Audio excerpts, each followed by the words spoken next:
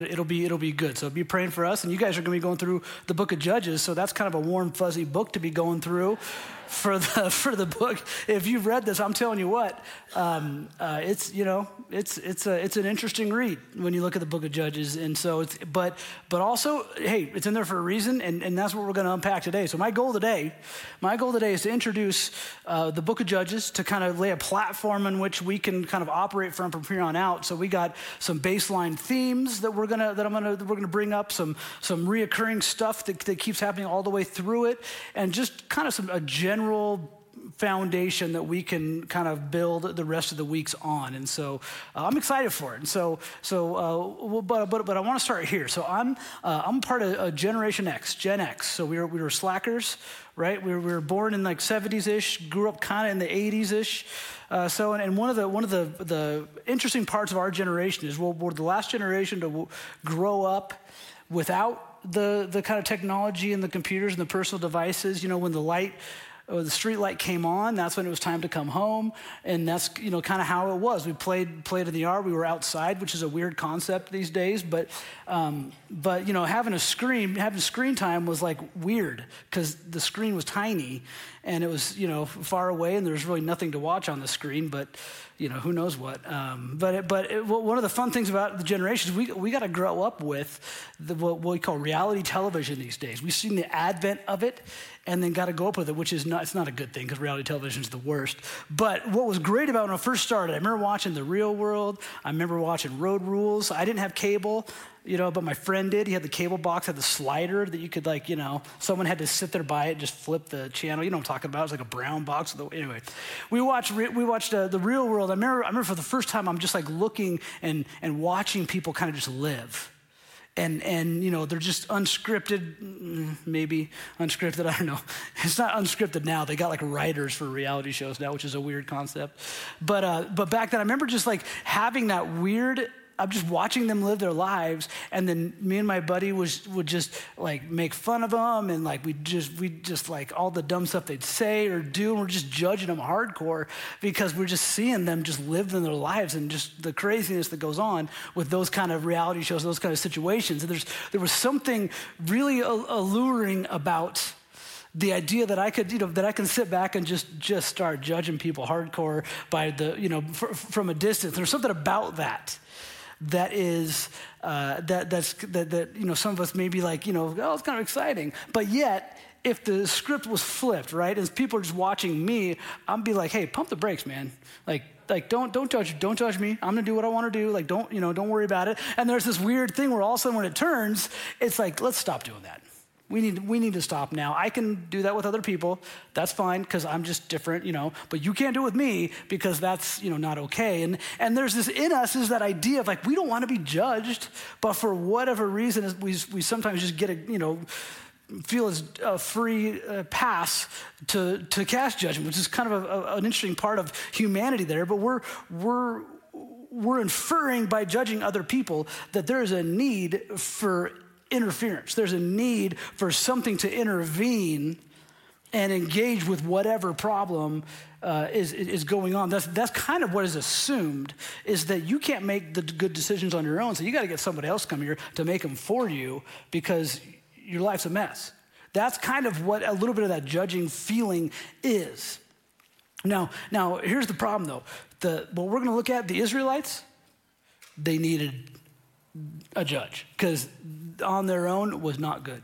They were not doing well when left to their own devices. And so we're gonna look at that a little bit. What's the deal with this judges? This is the only period in history where you find a group of judges that exists. We have kings later on, and we have all the governors, things like that. But we only have really judges for a little bit of time. And so I want to kind of talk about what, why, and where that comes from. So I'm gonna give you some themes that happen in the book of Judges. The first theme that I want to give you, which if you've been in the book of Judges, you know that this is kind of it. This is the theme for the whole thing. This is the phrase you say this verse, and people know, oh, we're talking about the book of Judges. Okay, happens 4 times in the book. There was no king in Israel, and everyone did what was right in their own eyes. Shows up 4 times. That exact phrase happens in the book of Judges. in chapter 17, 18, 19, 21. In fact, it's like the last thing you come across in the book of Judges is that there was no king in Israel and everybody did what is right in their own eyes.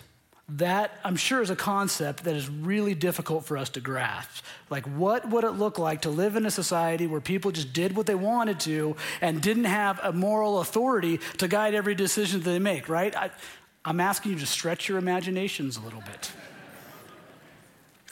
Just kidding. It's fairly obvious. And honestly, it's been obvious for humanity because we're sinners in need of sin. We like to do what we want to do, and it doesn't always match up with what God wants. In fact, often it doesn't. But we see this. This is the overarching theme. This is the preface for everything, that there wasn't a king there, and everyone just kind of did what they wanted to. That's kind of the general theme that we come from. And what we can get actually from that phrase is if we can pull a couple things out of it. One is there's a reference point for a king. Right? There was no king there. So in other words, whoever's writing that thing knows is coming from a place where maybe there actually was a king. And so most scholars agree that Samuel, who comes at the end, is the one who wrote this book. And so you actually read about Samuel in, 1st and 2nd Samuel, but also you get some other, read about him in some of the other books as well. And he is most likely writing this thing, talking about this period of time that was after Joshua, before the king set in, and it was about 390 years or so of this period of the judges. And so just to kind of get you a little backstory on how they got to the moment they did, because it's the 7th book in the Bible, right? You got Genesis, Exodus, Leviticus, Numbers, Deuteronomy, Joshua, Judges. So we're on book number 7 here. So kind of early on in it, but here's where the story starts really is in Genesis with Abraham and God. And God tells Abraham, he says, you're going to be a great nation. You're going to be set apart. You're going to go over to this land. This is the land where you guys are going to have it, and you're going to live differently and show how good God is. You're my people, and God makes covenants with them. And it's like, I will be with you. And then Exodus happens. Moses takes the Israelites out of slavery, out of Egypt, and starts heading to the promised land. And it's like, we're going to go here, but through a series of events and rebellions and whatnot, they end up spending 40 years wandering in Moses. He sees the promised land, but then it's his predecessor, Joshua, who then actually gets to go into the promised land, and he's pushing out the, pagans and all the, there's idol worship and there's child sacrifice and all sorts of craziness that's happening. And Joshua's job is to push them all out, because this is the land that God has set apart for the Israelites. But there's a problem in that he dies. Now, he dies at an old age, but he still dies, and there's no clear predecessor. There's nobody there to kind of take over for him. So Judges 1:1 starts with this. It says, after the death of Joshua, the Israelites asked God, who of us is to go first against the Canaanites? In other words, okay, who's going to keep this thing going? Who? They don't know. They don't know. They're not sure who it is. And so they're asking God for direction because they don't have it. That must have been, kind of a daunting task, because you have all the tribes of Israel are all there, and they're all kind of like, who's going to take it? You're going to take it. I'm going to take it. We don't know who's going to take it. And then they are this transition point. And so God gives some direction, and immediately they don't follow directions and don't push out the, I guess I'd say, like the bad influences, the folks who were practicing, child sacrifice, worshiping multiple idols, all this kind of stuff. They don't push them out and end up adopting this pagan worship into their own. They're bringing it right into what God had taught them in the old law. So already from the get-go, they are just doing their own thing. And it's at that point that God says, okay, I'm sending you a judge. You're going to have a judge. These are the ones who are going to take over. These are the ones who are going to guide you, direct you. They're going to take you in there. And there's 12 of them. So we have 12 judges. And this summer, we're going to kind of unpack them. Some of them are famous. I'll say famous because you know them. Samson, right? He's a strong guy, has the hair. Just for the record, hair doesn't make you strong. There was a study showing that bald men are looked at as stronger than hairmen. I just took it in my mind. So that was the that was the poll. But we have Samson. He had the whole hair thing. So that was like, we know about him. Deborah is one that you've heard about. Gideon with the fleece. That's another judge that kind of is infamous. But Shamgar doesn't get much press. But we know there's Ehud, there's Othniel, I'm not saying these right. Jephthah. There's Tola, J.R., Ibzan, Elon, and Adon. I mean, some of these guys you don't really know about. There's not much written about. But there's 390 years of the judges ruling. Now, here's the thing. You think like, okay, if this is a judge, there's qualifications that you have to be a judge here, right? You got to kind of know some things or be appointed and that sort of thing. But, God just kind of, he appointed judges and gave them, some had some special gifting, some had influence or whatever, and got to put them in this position. But what we find very, very quickly is these judges were not the best of the best. They weren't the holiest of the holy. In fact, many of them were fairly dysfunctional, to say it lightly. And it really is an interesting read to look at this, and you're thinking to yourself, okay, why is this even in here? You're going to ask that a lot if you read this book, and we'll talk about it today too. But we get this theme or this underlining of, okay, God saw the need for these judges. There's a period of time. There's no king. I'm going to put these judges in place. They're going to kind of guide and direct Israel. Another theme that we're going to see that goes kind of right along with this is this, and this is true for us today. So I want you to pay attention to this. It says that God tirelessly offers his grace to people who don't deserve it. Thank the Lord that he does. But God, in the book of Judges, we see it over and over, that he relentlessly, that he tirelessly offers his grace over and over and over again, and the people that he's offering it to do not deserve it. Just as if I'm a sinner, I don't deserve it either, right? But you're reading about these people and you're seeing, okay, there's some real kind of dysfunction here. Why would God do this? Because one of the things we're going to see, and if you've studied this at all, you know that there's what's called a sin cycle that we're going to talk about here. But what happens is they get caught in this kind of we're calling it a cycle, but it's just this pattern of sin that just circles and circles and circles, and you'll see it laid out in the first 3 chapters, and then it's just repeated over and over and over again. You have the first thing you have is Israel falls into idolatry. They sin, they get into idolatry. So that's step 1 of the cycle. See it over and over and over again. Second step is then Israel is enslaved and oppressed after they end up rebelling against God. So you got them, the result of them taking on these idols, okay, oppression and enslavement. Then when they're down and out, where they don't have anything, where they don't have any ways out, they repent. They look to God. God, we're sorry, we won't do it again. Deliver us. God hears their prayers. He delivers them. So God raises up a judge.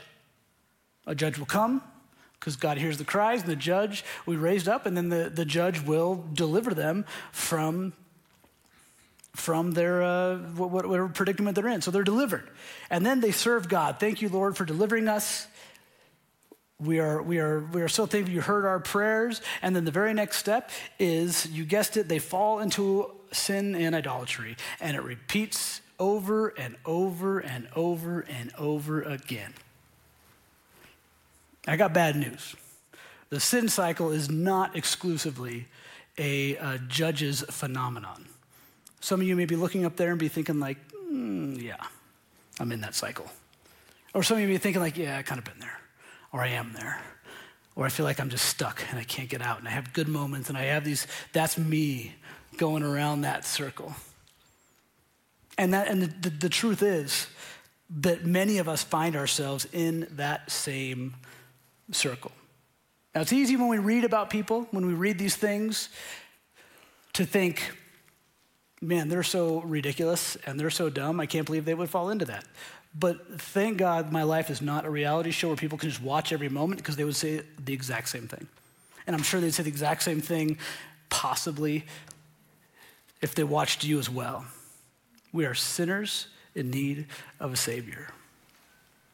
But there's a difference in this book, and there's a difference that even though the judges were there and they were at the time, they still were caught. Even the judges were caught in that cycle. Even the best of them, Deborah and Gideon, had some wonderful moments of deliverance, but still ultimately fell short. They ultimately fell short, and thank God our hope is not in man. Our hope is in God. Here's another theme that we're going to run into here, that we're going to see often, and this is true for our lives too, is this, that following righteous leadership yields righteous results, while selfish pursuits lead to sin. So when you see in the Israelites, when they're following a judge who's being led by God and doing the things that they should do, when we run across that, you see that they then live righteously. That they then are able to do as well when they're led by righteous, but also when they're just being selfish and following their own pursuit, it is sin, and it leads down that path and that cycle again, and it just leads them into a dark, dark place. So when they're following the righteous leadership, it yields righteous results, but selfish pursuits lead to sin. When I read this book, When I read this book, I just, full disclosure, there's just things that pop up that I'm like, I don't like that. This is hard to digest. There are some questions that I have. And there's questions that when I'm sitting before God, if I'm gonna care still about this then, that I wanna ask God, like, okay, what is with this? Why this, why that? And this book brings those things up. And the first thing that would, like, just for me personally, when I read this thing, I think, okay, is God like endorsing like cruelty? Is he endorsing murder? Like, there's so much destruction and cruelty in this. Like, what on earth? Like, why is there so much of this in this book? And I'm thinking, okay, like, there's got to be a reason. There's got to be a reason, and there is. Also, there's a tension that comes up that I'm feeling. There's a tension that I'm feeling, which is, okay, is God's love conditional?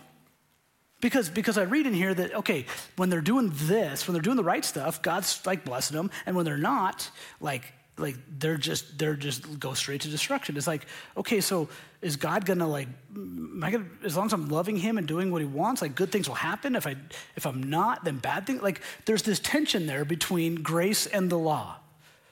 Like, is there grace or is there a law? And there's a tension there that is felt when you read through that. And the bad news is that you're going to feel that tension all through the Old Testament. The good news is that the New Testament solves that tension in the person of Jesus Christ. Jesus is the purpose. The gospel, the good news of Jesus is the purpose. When I look at this thing and I think, okay, why does the book of Judges exist? Why is all this kind of messy life, this destruction, this murder and killing and all this, why is that in here? And I think it's to point us to the gospel. Because left to our own devices, you and I, as good a people as we may be right now, left to our own, without God, we without a doubt turn to our sin nature. We turn to sin, we just without fail. It is only through God's goodness that we can have that deliverance and that we can break that cycle. So there's a tension that we feel there, but when we look at it as in, okay, this is to show how the gospel, and this is to show how good God is and how much we're in need of a savior, and we need someone to go before us who can be the perfect example, who can be a righteous judge, who can be, because I can't. The judges in here absolutely cannot. And so what do we need? And we need a savior. That's what we need. We need Jesus. So this whole summer should be pointing to Jesus. We should be encouraged on how we can grow in our faith and our walk. And there's things that you're going to be challenged with that you're going to say, like, okay, I need to start doing this, or I need to stop doing that. And hopefully, as we look at this whole book, as we look at the dysfunction, as we look at the good things, we're going to be challenged with that. Because God has made this covenant. God has made the covenant with his people that he will fulfill it. Even if we're unfaithful, he will fulfill it. Let's look at Judges 2 here. Judges 2, read a couple verses 1 and 2. Say this. This kind of encapsulates the relationship here with the people and God. It says, the angel of the Lord went up from Gilgal to Bochum and said, I brought you up out of Egypt. I led you into the land I swore I would give your ancestors. And I said, I will never break my covenant. And you shall not make a covenant with the people of this land, but you shall break their altars. Yet you have disobeyed me. Why have you done this? That's us in a nutshell. God's like, I've taken you so far. I've delivered you from slavery. I've done miracle after miracle after miracle. They've heard the stories of their ancestors and how they were delivered. And God gave clear directions on what they're supposed to do. And what do? They go back to sin. They go back to sin. I found one of the foremost theologians / scholars. He wrote a whole commentary on Judges. He had this to say about the book of Judges. He says this: the book of Judges is about faithless people and a faithful God. The story of the Israelites in the period of the Judges is our story too. Like, just think about that last part there. The story of the Israelites, it's our story. It's my story because I'm not perfect. I'm a sinner in need of a Savior. And as much as I want to just say that once I said, Jesus, I'm following you, that I have not sinned and done some bonehead moves, in my past, like I have. I still need Jesus. I still need that. And you may be in the same place where you read that, like it's our story too. Like, it is. It is our story. We need this. And that sin cycle that we mentioned, like I said, it's not just for Judges. You may be thinking right now what that is in your life. See, sin cycle sometimes looks like, hey, my grandfather would, treat my grandma this way, and so my dad then treated, his wife that way, and then I then, will treat my wife that way. So it's just like this generational like sin and all that, And so that's what it could look like. Like you just saw this. You had this upbringing that was not good. You had an upbringing that was not God-honoring, and you had dysfunction in your family that seems to have gone on for generation after generation. But I'm telling you right now, it may not be your fault, but it is your responsibility to break that cycle now. Because who's going to do it if you don't? Who's going to do it if you don't? You can't just say this is just how it's always been. This cycle of sin that just goes on. Oh well, it's just kind of life. It's just kind of a cycle that I'll go through.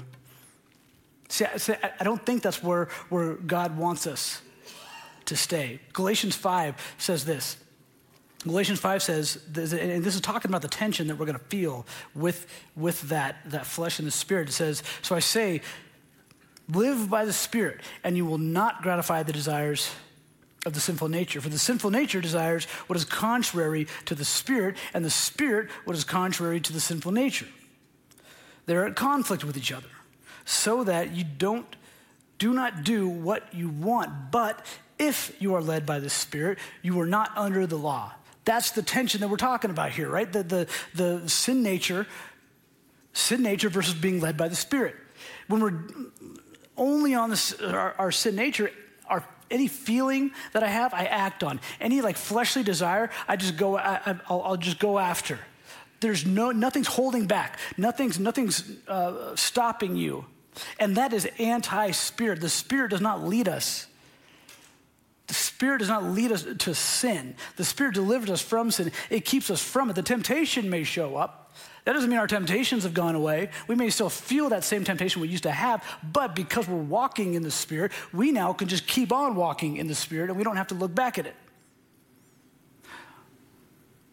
And when I say walking in the Spirit, I mean we're reading God's Word. We know what God wants for our lives, and guess what? We actually start doing it. We start living that way. We start acting that way. We love and embrace the things that God loves, and we reject the things that God says are going to be harmful for us. And we recognize that I need Jesus and I need this in my life. And I start one step at a time. I start working towards that because when it comes to the cycle, I so don't want to pass this on to my kids. I so don't want anybody around me to be dealing with the same stuff that I've dealt with. So I'm going to, with God's help, break that cycle. And I've said it, I'll say it again, that the cycle, if you're in a sin cycle right now, it may not be your fault. It may be your fault. It may not be your fault, but it's your responsibility, with God's help, to break it. Sometimes life just is not fair. You've been dealt a hand that just is not something that I could not understand, or something that is real heavy. But even though it's not your fault, with God's help, you still can break that cycle. See, the difference that we have, the thing that we got now that they didn't have, the judges, is we have a king. We have a king. We have a model. We have Jesus. In Revelation 19:16, Jesus described, this isn't the only place, it's just one of the places, where it said in his robe on his thigh, and he was written his name, the King of Kings and the Lord of Lords. You and I, it can be said that though, in those days, people did what was right in their own eyes, but we do have a king. And we do have an example. We do have righteous leadership that you and I can look to, where we can say, okay, I'm gonna follow this righteous man. I'm gonna follow Jesus, and I'm gonna follow him, and then I will be able to know, I know what righteousness looks like. I know what living right looks like because of him. And I can break this cycle of sin that's been going around and around and around with Jesus' help. You're not strong enough. I'm not strong enough. You're not smart enough. You don't have enough strong will. I'm not smart enough. I don't have enough strong will. We need Jesus to come alongside us and help us, because that's the problem, is we can't do it on our own. So stop trying to do it on your own. We need Jesus to be a part of that. You need other men and women to be a part of it. How cool is it to hear that testimony, hear Katie talk about the ladies at her table. The ladies at her table, good job, ladies, you're the best. It's just so encouraging to hear the body of Christ working the way it's supposed to. And even though they're special ladies, they're just people like you and me, right? But they've agreed to meet and talk about things from God, talk about life, encourage each other. Like, we need men and women in our life that we're being intentional with to help us. I love hearing that story, and I love hearing them talk about the strength that comes from being with others that are one single-minded, helping us grow in our walk with God. Beautiful. Here's what I want you to get. If nothing else has passed you by and you've been zoning out since, thinking about summer, zone back in for just a little bit. This is it. This is it right here, is that the cycle of sin is broken when we make Jesus our king. The cycle of sin is broken when we make Jesus our king. When we make Jesus our king, that means I'm gonna live the way he wants me to live. I'm gonna follow his laws, not because of anything other than what he did for me, that he loves me, and I wanna live my life as a response to that. That's called worship. Ephesians 2:8, 9, and 10 says this. Oftentimes we stop with Ephesians 2:8 and 9, but this is a whole, in context, is the whole good group of verses here. It says this: for it is by grace that you've been saved through faith. It's not from yourself, it is a gift from God, not by works, so that no one can boast. And this goes right along with it, verse 10 here. For we are God's workmanship, created in Christ Jesus, to do good works that God prepared in advance for us to do. There's a couple things here I want you guys to walk away with. One is that it is by the grace of God that you and I are saved. You're not good enough. You don't have enough money in the bank. You don't have enough degrees to earn it. You don't have enough, sparkle points. I don't know what you want to call it. Like, we're not good enough. Okay, it's a gift from God, because if it wasn't a gift from God, I could say how awesome I am, because guess what I earned today? Heaven. Because I'm great. That's not happening. It's a gift from God. And I like the second part here. It's so important, because it's not just enough to be saved. See, that may be where it started. Hey, I don't want to go to hell. That sounds terrible. Or I want to be in heaven forever. That sounds great. And that's a great place to start. That's a wonderful thing to be, and a good place to start. I mean, it's family members. That's where it started, is with that, kind of that fear of God thing. But it doesn't end there. For we are God's workmanship, created in Christ Jesus to do good works, to do things that point back to God. You have a purpose. You're not just supposed to get in. It's not good enough to get in. Like, it's great that to get him, but also God's got a plan for you. He's got stuff for you to do. He wants you to shine your light bright all over this town, everywhere you go. And so people look at you and say, how good is God? They're living examples of God's goodness. They don't look at us and say, well, Andy, you're awesome. You're great. You're a good dude. No, that doesn't matter. That doesn't matter because they'll change their mind in 5 minutes, right? That's just kind of how it is. But if as Jesus says, let your light shine before men that they may see your good deeds and praise your Father in heaven, that's the purpose. So not only are we saved by grace, in faith alone, by grace alone, but we're saved, but we also have a purpose to do good works. We are created to do good works for God, not for us, but for God. I want the worship team is going to come out here, and we're going to kind of end on this. I want you to think about a couple things. The first thing I want you to think about and ponder is are you in that sin cycle? Are you stuck in it, stuck in the loop, just kind of skipping over and over and over? And I want you to be praying about, Lord, put people in your life, give you the strength to come before God, and with Jesus' help, to break that cycle. That's why we're here, the church. We want to support each other. It may mean you start attending women's Bible study or men's Bible study. You start meeting with other people with the intention to engage. So I want you to think about that. Also, I want you to think about what things can God have for you. If you're already in that, you don't feel like you're necessarily caught in the sin cycle, what can you be doing? We're about ready. We're gonna close with a popular song that you probably know, all about God's grace and how amazing that is. And I want you to think as you're singing this song, where are you? Are you in a spot where you need God's grace to break that cycle? Or are you in a place where you need God's grace to help you share that love with others in your life? Will you stand with me while I close in prayer? Lord Jesus, we are sinners in need of a Savior. God, we on our own will just fail and fail. And God, we're not enough, Lord, but you are.